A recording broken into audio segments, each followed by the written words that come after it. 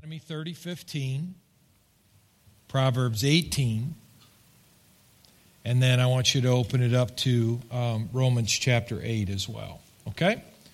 Now, I told you last week, I'll tell you again this, that I'm going to get into some stuff tonight that by Sunday I'll have more information and get into some different things. So there's every service is not the same. I'm not a manuscript preacher.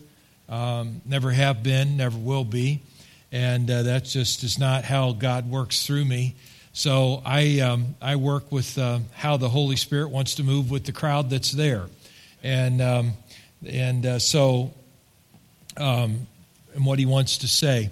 So I prepare a lot of stuff. I might only get into portions of it. I might get into all of it. We'll just have to see how the Lord leads tonight. But what I want to do tonight is that I want to continue from where we left off last week, talking about the tree of life, the tree of death, how that applies into our lives. Remember, the tree of knowledge of good and evil is the tree of death. It produced death in mankind because it was the tree of disobedience. And the tree of life is the tree of obedience. Do what God says, you receive life.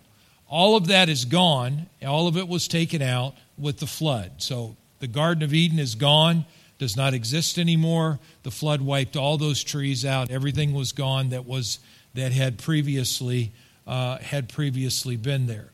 God gave the law to mankind to bring life to man. And I want you to see this in Deuteronomy chapter 30 and verse 15. He says this, "See, Moses speaking, I have set before you this day life and good and death and evil." Say that with me, life and good. Come on, say it with me, life and good, death and evil. Now, in verse 16, "In that I command you this day to love the Lord your God, to walk in his ways, and to keep his commandments and his statutes and his judgments, that you may live and multiply, and the Lord God shall bless you in the land whither you go to possess it.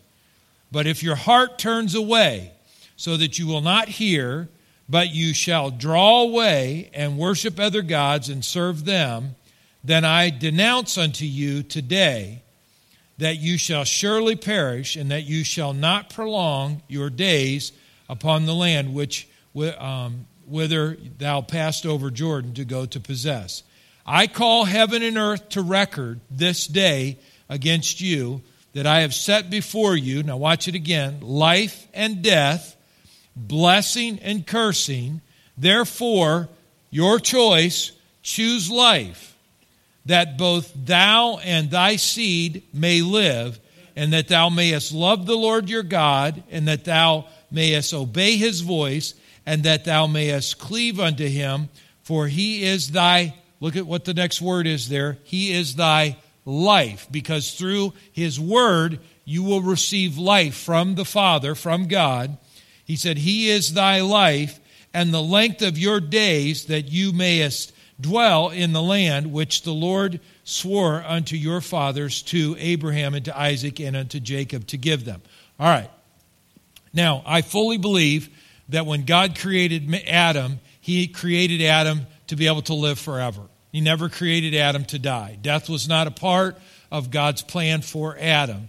But when Adam was disconnected from the tree of life, the source that God was using as an access point for life, Adam's DNA began to falter and fail and began to die because of it could not connect to the life source. Okay?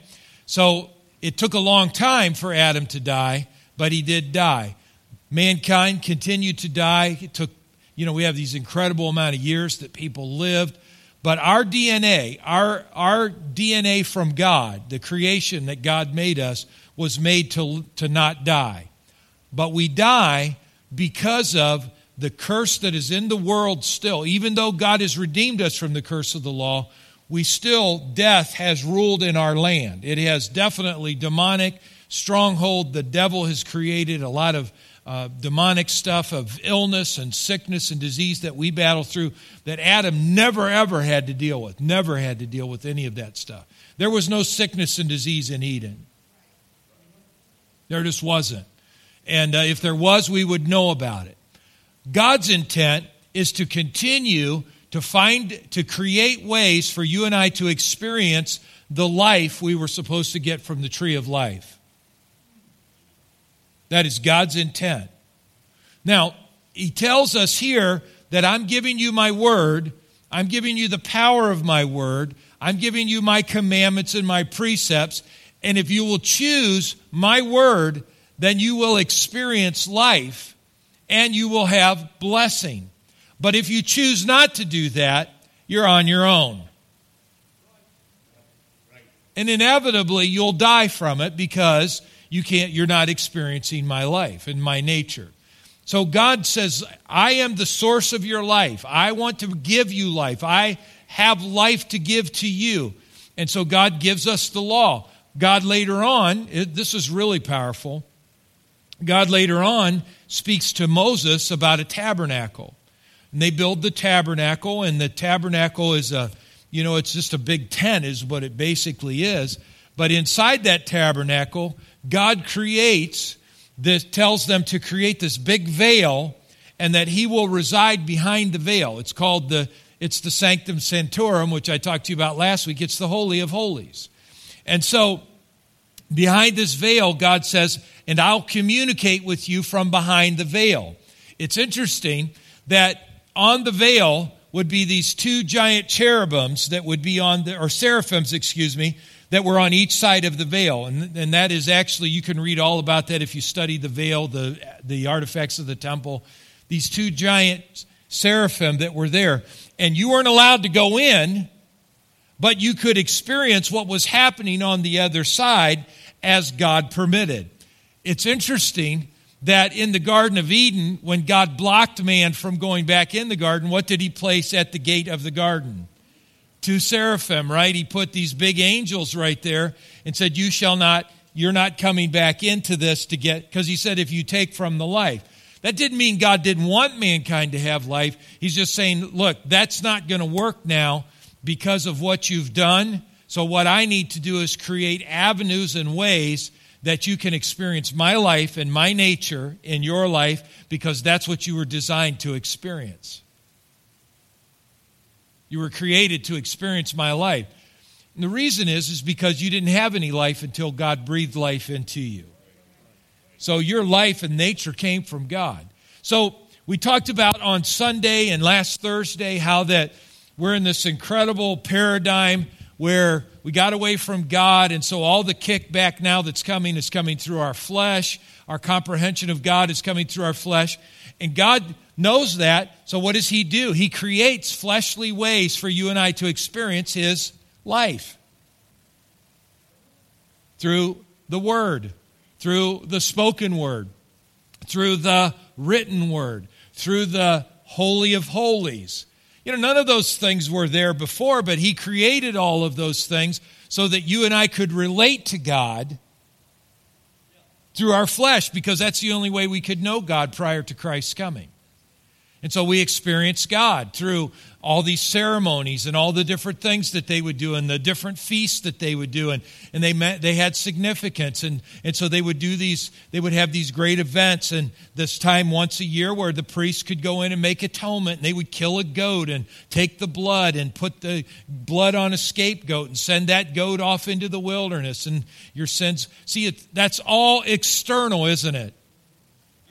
It's all external. And what God was saying is that, and he tells us this in Hebrews, these are only types and shadows of what I really want to do in your life. But this is what I had to do to be able to help you until my son came. So I've got to give you these types and shadows, which are just glimpses of my redemptive power and my love for you, until my son comes, and then he can redeem you and bring you completely back into fellowship with me. The difficulty, and we talked about this a little bit, and hey, Josh, would you do me a favor and bring that board over here for me? And the difficulty that we deal with is that because we've become so attuned to dealing with God with our flesh as mankind, that our soul has become polluted with ideals and ideas. And those ideas have... You all right? Okay. Just on the floor is fine. Just put it on the floor. I'll just stay down here. So our ideas what we have come to understand about God it's all backwards. It's basically backwards. We comprehend God through the five senses. That was never God's intention. Thank you, son. We're to comprehend God through the Spirit because God is a spirit. Are you all with me right now? Okay. So he created us in his image. He made this body, but he didn't make this body to rule. But this body, separated from God because of sin, began to rule. And so our comprehension of God all came through the body. And it really, what it did for us is that it influenced our soul, which is our mind, will, emotions. So you guys get this on Thursday. I don't use the board on Sunday. So I didn't. I might this week, though. And so what it does is then that begins to influence our spiritual understanding. Now, all right, Christ came and he says, look, I'm going to take sin out and I'm going to make it so that you don't have to know God through your body, through your five senses anymore. I'm going to make it so that you can be in divine connection with the Father, in a divine relationship with the Father.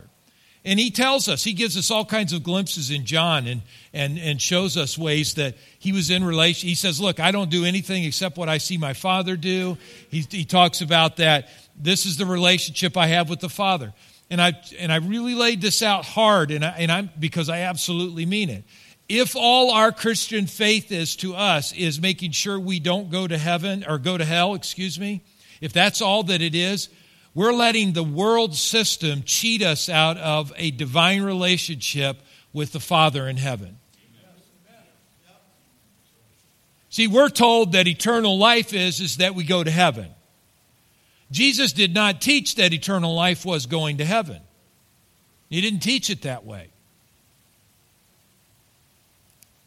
Now, you do go to heaven with eternal life, but that was never his intention. In fact, he tells us, and I know I've got you in a couple of different places there. Can you turn to one more? Go to John 17:3 with me real quick. And look at this. This is amazing.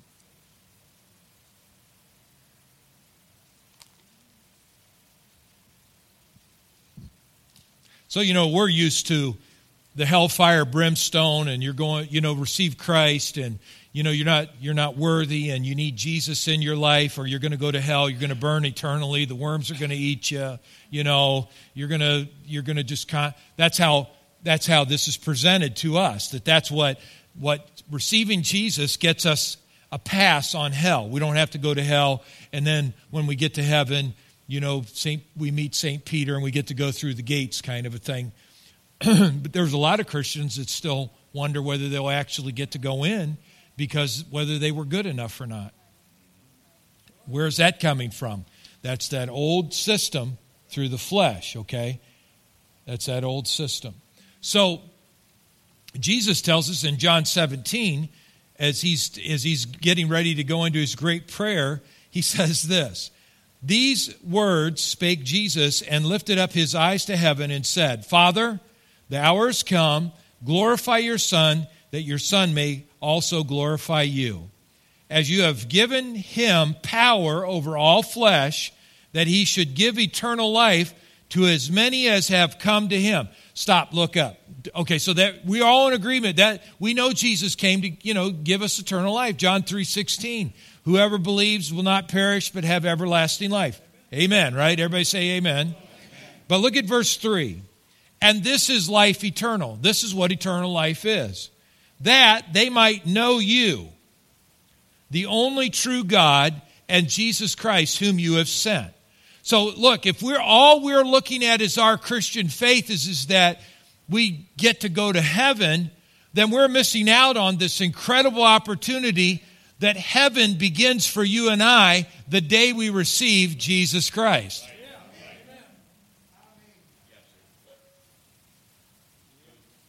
Because now all of a sudden heaven is open to you. Relationship with the Father is open to you. Relationship with Christ to know God is open to you.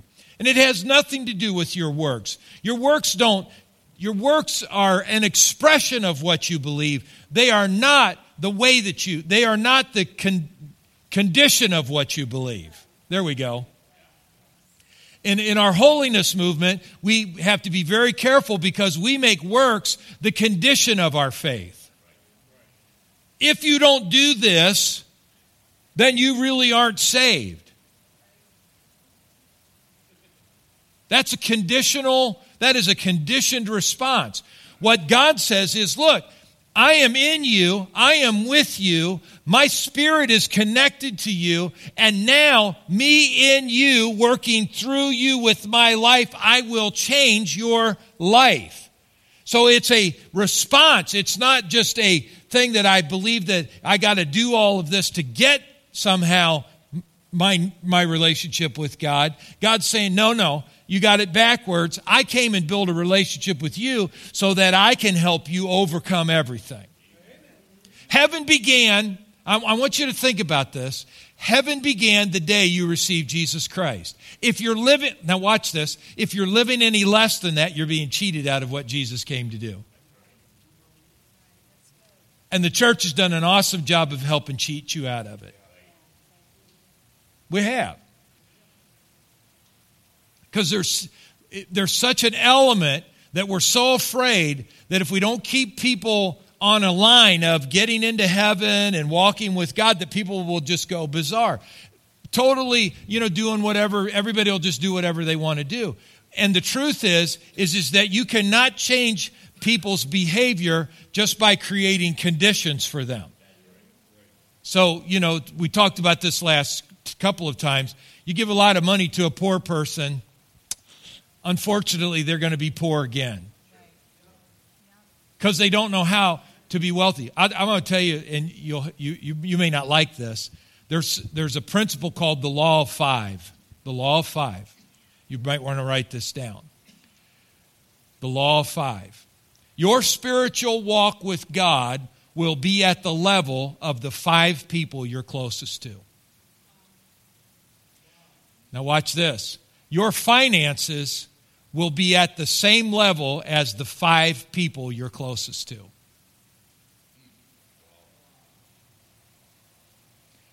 You hang out with, and I'm not saying, well, I need wealthier friends, obviously. That's not what I'm talking about. But we could use wealthier friends, right?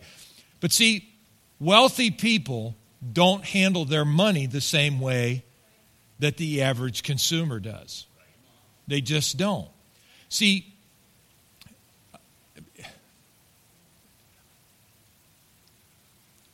when we have had a poverty thinking in our lives, no matter, I don't care how it got there, we just had it. We think that we begin to identify our image by the stuff that we have. The wealthy do not base their image off of the wealth that they have. A wealthy person actually believes that they'll have wealth even if they lose all their wealth, they'll have wealth again. Because it's not so much about what's available to them right now, it's about who they are. So if you think pulling into this parking lot in a Cadillac, do they make Sevilles still? DeVilles or Sevilles? Or an Escalade? They make that, don't they? Or a Jaguar. If you think that pulling in to the parking lot, I'm going to tell you what, for a lot of God's people, it would embarrass them to pull into the lot because in a vehicle like that, because they'd be like, people will think bad about me. But if your image is right, you don't care what anybody thinks about you. Why would you? So my point, going back to your attitude, your spiritual life will be like the 5 people you're closest to. Your finances in your life will run at a level of the 5 people. I'm not talking about people that you just know. I'm talking about people you're close to. It will affect your health. Here we go. Your health will be at the level of the 5 people that you're closest to. If you hang around cake eaters, I'm sorry. You're a cake eater. Huh? I mean, that's just the way that it is. It's just that it's called the Law of 5, and it's a proven fact. Now, like I said, I mean people that you're close to. So in my mind, I think, well, obviously I just need better friends, right? I need better I need wealthier, healthier, more spiritual friends in my life. But look, see, that's the deal. See, when we're in our lives and we're close to people and we value these relationships that we have more than being who God called us to be, we'll be in bondage to that. My 5 closest friends in college were drunks. Guess what happened to my life? It's the same thing. And I tried to break out of it, but the only way I could ever break out of it was to break from the friends. And I couldn't figure that out. I kept thinking, no, I'll keep preaching to them, and they'll convert, and they'll change. And they didn't convert, and they did not change. What ended up happening was they did everything in their power to get me to stay at the same level. Now, let me tell you something, and then I'll move on from this. Sometimes it's people in your family that you're very close to that are holding you from being who God called you to be. And you just got to, look, it's not that you can't get rid of your family. But you can choose how you listen to them. So you have to make those kinds of determinations in your life. So God says, look, I'm putting life in front of you. I put death in front of you. He said, choose life. I want you to choose life. I hope you'll choose life. I'm doing everything I can to get life to you. Can you say amen to that? All right. Now, look at Proverbs chapter 18. Thank you. Proverbs 18.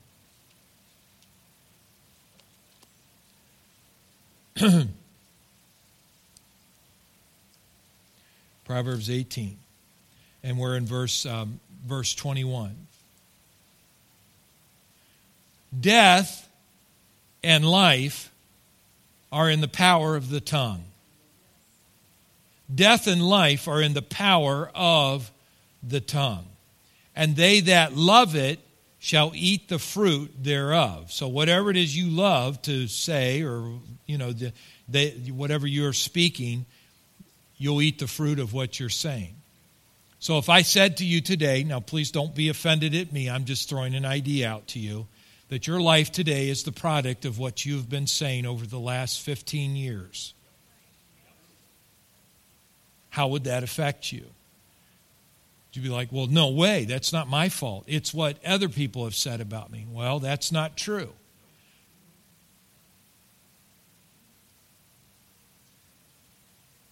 It's not true. Death and life, according to God, are in the power of the tongue.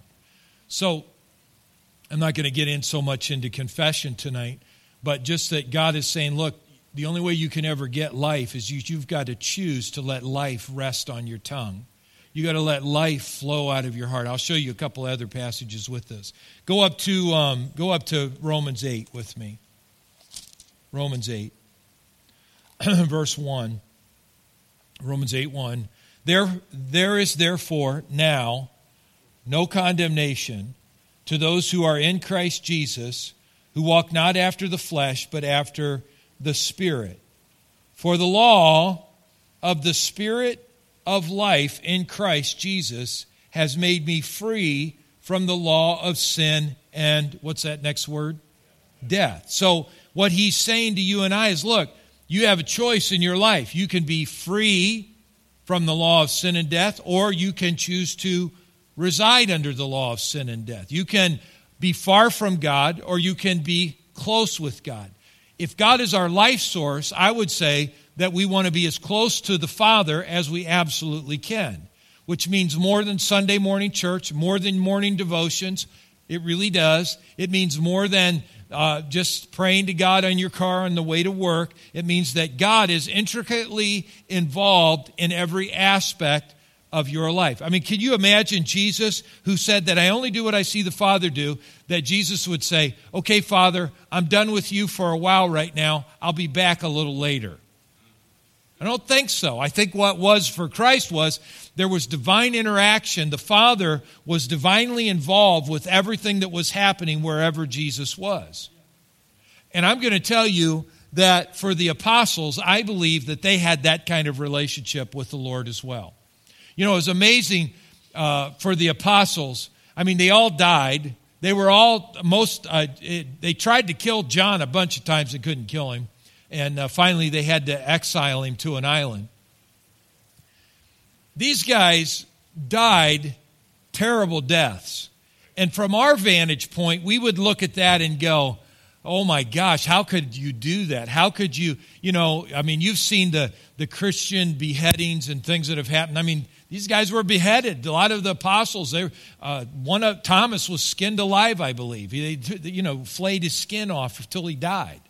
Others that, they were beaten to death. Their perception of life was that life is to be with God. Their perception of not dying was only to stay to make sure the gospel was being spread. They were so close to that life source that I don't think it bugged them at all about dying. I don't think that they were like, oh, this is my day, I'm going to die. I think that that's something that has been created through the years by religion and our thinking and I'm not saying that we ought to have like a die for Jesus mentality, all right? What I'm saying is I don't think it bothered them. In fact, Paul said, look, to be absent from the body is to be present with the Lord. And then he went on to say, but for your sakes, I'll stick around. So you tell me. Now, it isn't that Paul was saying, I want out of here, I hate my life, I hate the difficulties, I hate sickness and disease, I hate it. That isn't at all what he said. To be absent from the body is to be present with the Lord, according to Paul, according to Scripture. He didn't say, man, I want to get out of this body so I don't have to deal with being tired. I want to get out of this body so I'm not sick anymore. That wasn't at all what he was thinking about, because he knew who he was connected to. He knew who he was connected to. See, there's no fear in death, according to Scripture in the book of Corinthians, because Jesus Christ has taken the sting of death out. He's taken it out. So we don't have anything that we have to be afraid of in our life. I don't think the apostles were afraid at all. When they said that when they took Peter to crucify him, and they took his wife as well. And when they took Peter's wife, according to history, that they crucified her in front of Peter. And Peter, the whole time while she was hanging on the cross, being forced to watch his own wife die, he kept saying, don't worry about it, sweetheart. You'll be with him real soon. It's going to be okay. You'll be with him soon. I mean, his comfort to her is that you're going to be with him. Don't worry about. And then they took Peter and they crucified him. And Peter, he's like, don't hang me like that. Hang me upside down. Because I'm not worthy to suffer as my Savior did. See, these guys, it wasn't that they didn't value life. It's that they weren't afraid of death. Now, should we be afraid of death? Well, no, we shouldn't be afraid of death. But death tries to make us be fearful. You're going to get cancer. You're going to die broke. You're going to, you're going to get leukemia. You're going to have, diabetes, and you're going to have. Look, that's all fear tactics of the enemy. It's all fear tactics of the enemy, and the reason that he uses it, the reason the enemy uses that. I don't know if I have time to get into this tonight. Is because it works on your emotional status in your life. Fear is an emotion, and when that works, emotions are hard to get rid of. They're very hard to get rid of. Once they get embedded in our lives, we feel something, it's real difficult for that to change in our life. It can change, but it's difficult to change it. And so the enemy wants to definitely keep hammering your life with fear because he wants you to just totally be afraid of everything, afraid of death, afraid of cancer, afraid of your next doctor's appointment, afraid of when you get called into the boss's office. I mean, this is it. I'm going to get, you tell me what goes on in your head when the boss says, I'd like to meet with you tomorrow. Oh my gosh, I'm getting fired. And you might be going in and getting a raise. You don't know what's going to happen. But see how that negative, that's that law of sin and death that has worked in our lives. So he goes on and he says, look, this law of the Spirit is life in Christ Jesus. Now go to Peter with me, and I'm going to have to wrap up tonight. Go to Peter, 2 Peter, and I want you to see this in chapter 1. 2 Peter chapter 1.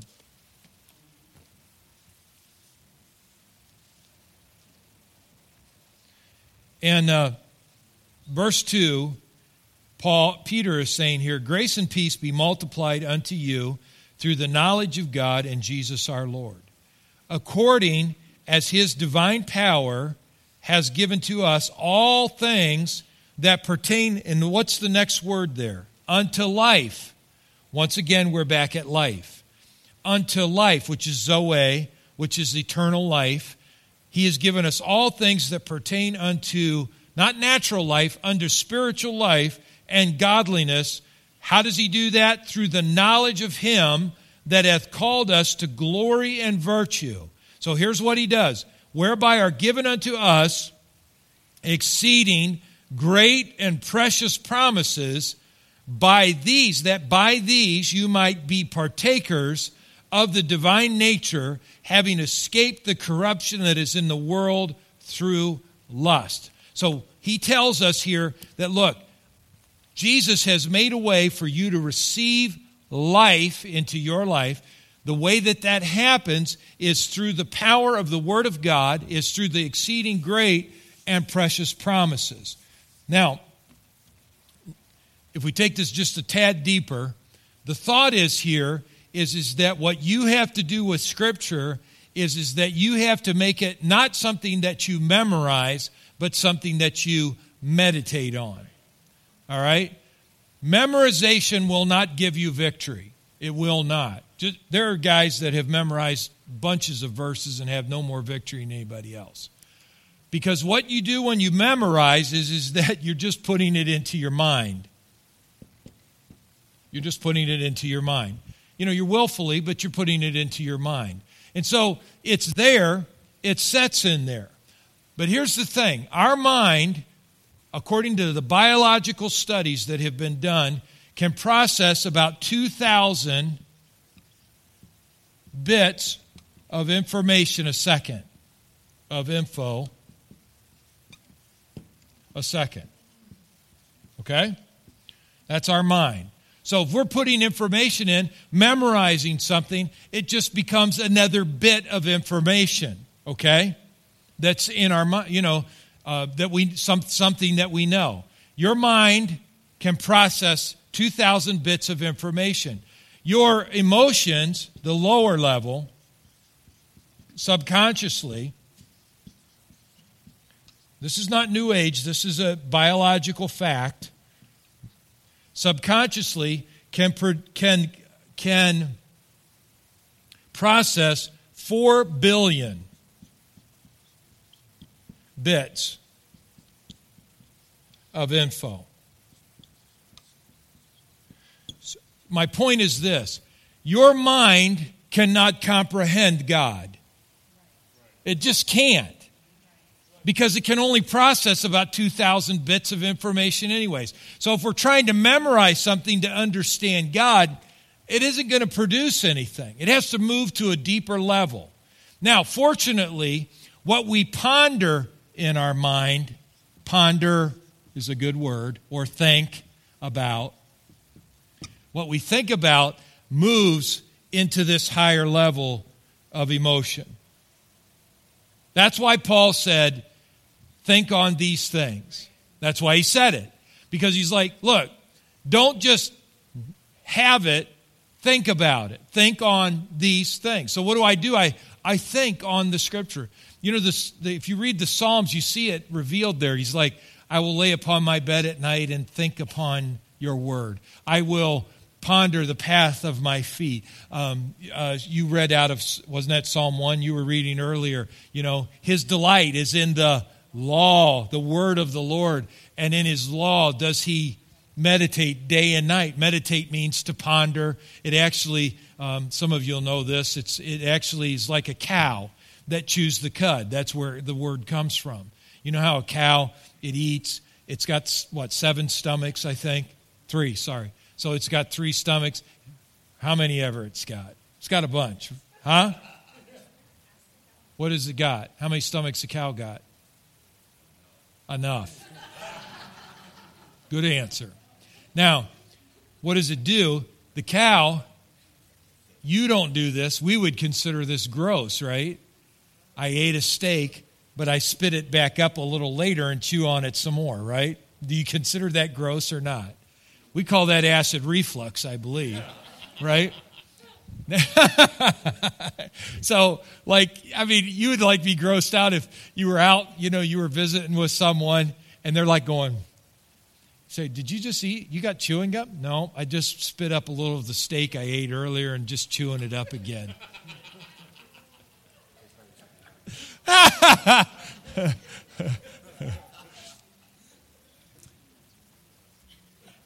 Four stomachs, thank you. So you said 3. Don't change your answer. Yeah, close. So here, yeah, right. So when we're meditating in something, what we're doing is we're drawing out of it. We're continuing to draw. It's not a one-time draw, it's a multiple draw. And that moves everything into the emotional level. The really powerful thing about, and I can't get into this too much tonight, but your emotions will react to whatever you got going on in here. Okay? Your emotions, they just respond to what's happening in your mind. So whatever you're thinking about, that's exactly. Somebody offends you, you could really work yourself into a lather real quick if you keep thinking about it, right? Now, if you think to just choose not to let it bug you, does nothing, it's gone, move on. Sometimes we do that with Scripture. Sometimes we just decide, you know what, they must be having a bad day. It's no big deal, right? But if you ponder upon what someone does to you, will your emotions begin to react? Yeah, they surely will begin to react because they don't have once it's here, it has a controlling factor, but it is what you are thinking on, according to Scripture, is what is affecting those emotions. When it moves into this level, because you've thought on it so long, it becomes almost impossible to get rid of.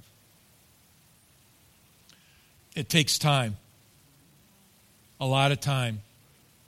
And you got to be intentional. Intentional, I mean really intentional about it. Well, that's just the way that that's just the way I feel. Why you feel that way? I don't know, I just do. Well, see, that emotional level, you've thought something along the way here that's opened that gate up for that to move to that deeper level. Sometimes, they call it the halo effect. The halo effect is that you hold something against someone because they remind you of someone else that you knew. Right? So if you had a boss that was like this total jerk, right? And you meet this guy and he reminds you of your boss, you think he's a total jerk. He can't win because you've already thought through that. It's called the halo effect. And so that happens with people. I mean, I've had people take stuff out on me that I never did anything to them, but somebody else did something to them in their life, and I reminded them of the person that did that to them. And so that can definitely, it moves into that kind of a level into our life. Our subconscious is extremely powerful. Now, let's wrap up. You can never outperform your self-image. You cannot. So you always bring your life back to what that image is. The image should be like God, but it's not because of life. So to get yourself back to that place, God gives us His Word, which He tells us His life. And He says, through my Word, if you will ponder and you will think on these things, it will move into the subconscious emotional level in your life.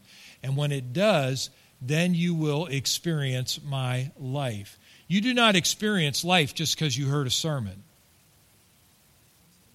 You really don't. It's nice. You might have gotten excited, might have got a little jumpy, got a little woohoo, in the message.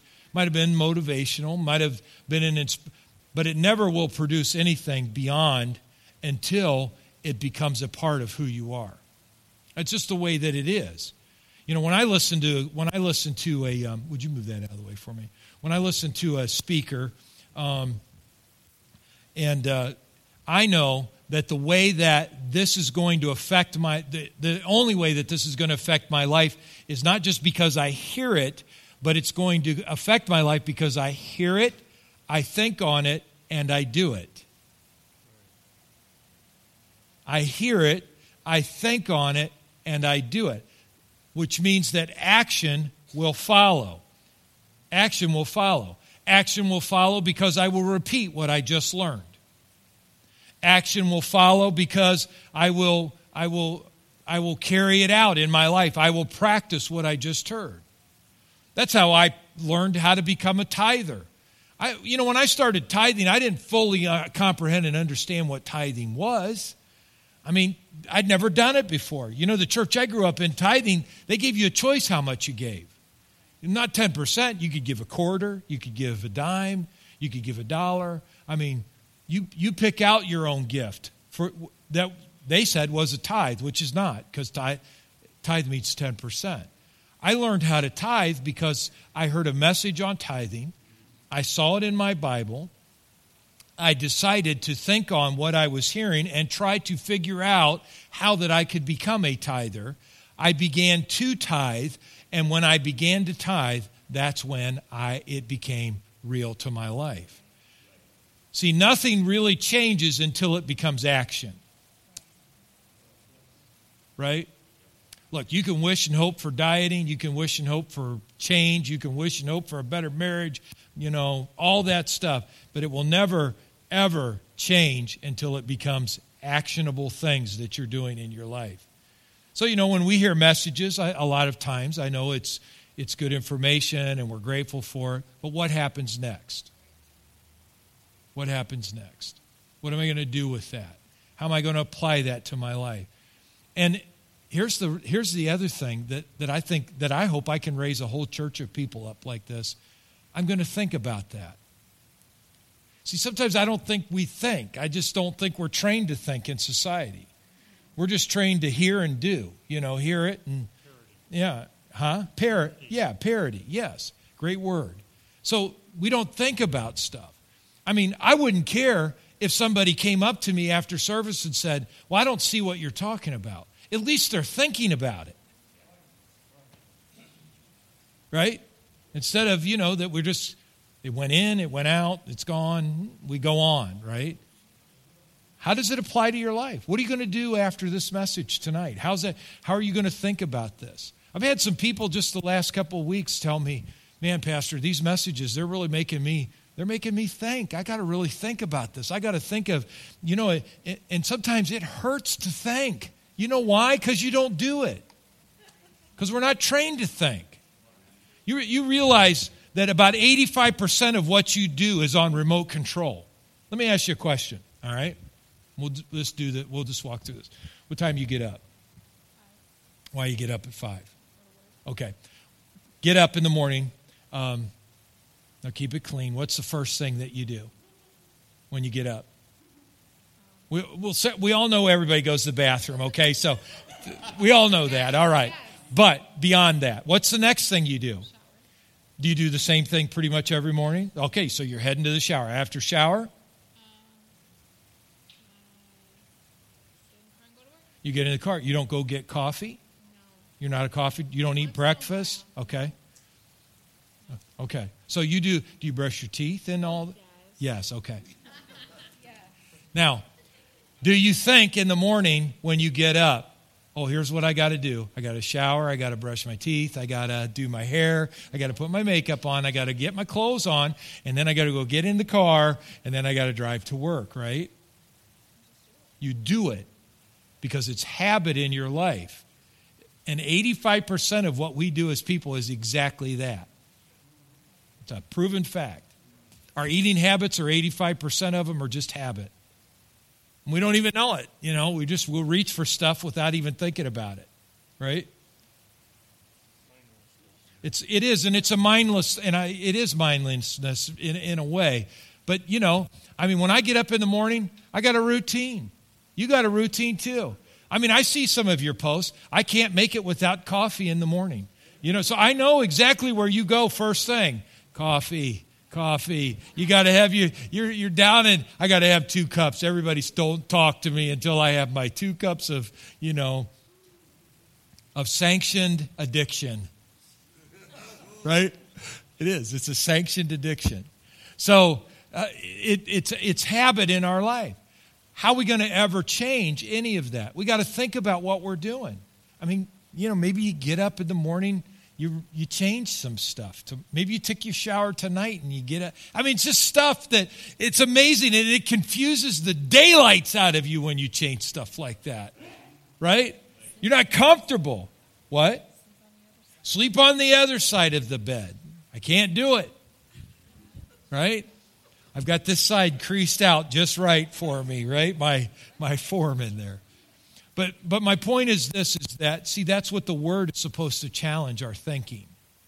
But we got to think about it.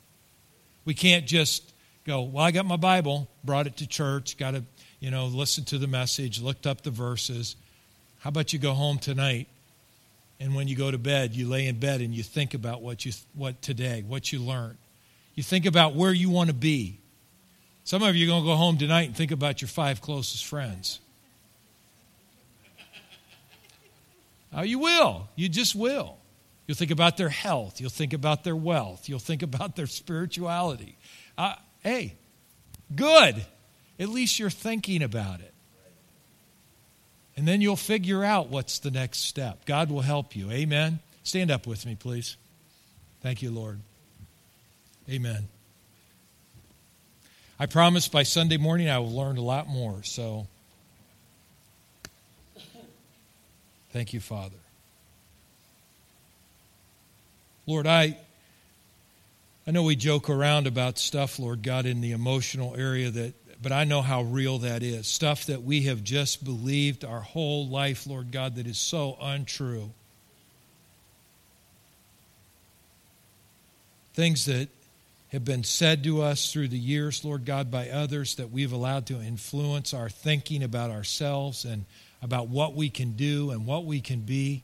And God, that it's created fear and it's real. It's real stuff. Father God, I pray tonight for your people. Lord, that as we think on these things, we think on your word, we think on am I experiencing the fullness of a relationship with Christ? Or am I just experiencing fire insurance? Well, I'm going to heaven. Or is it more? Is it part of every aspect of my life? Am I letting Christ into all the areas of my heart and life? Father God, I just pray tonight, Lord, that our thinking would be challenged. That, God, we would not be stuck, Lord, spiritually, stuck financially, stuck physically, health in our health. But, God, that we would have just this awesome perception of that all things are possible, unlimited potential that is available to us through the kingdom and through your word, Lord God. And it would activate in our lives, Lord Jesus. And Lord, we would not allow the excuses of the past to rob us from the incredible potential in our future. And I thank you for that in Jesus' name. Amen. Before you go tonight, I want you to tell 2 people something you learned. So you turn to them, tell them something you learned here tonight. And then God bless you. Have an awesome evening.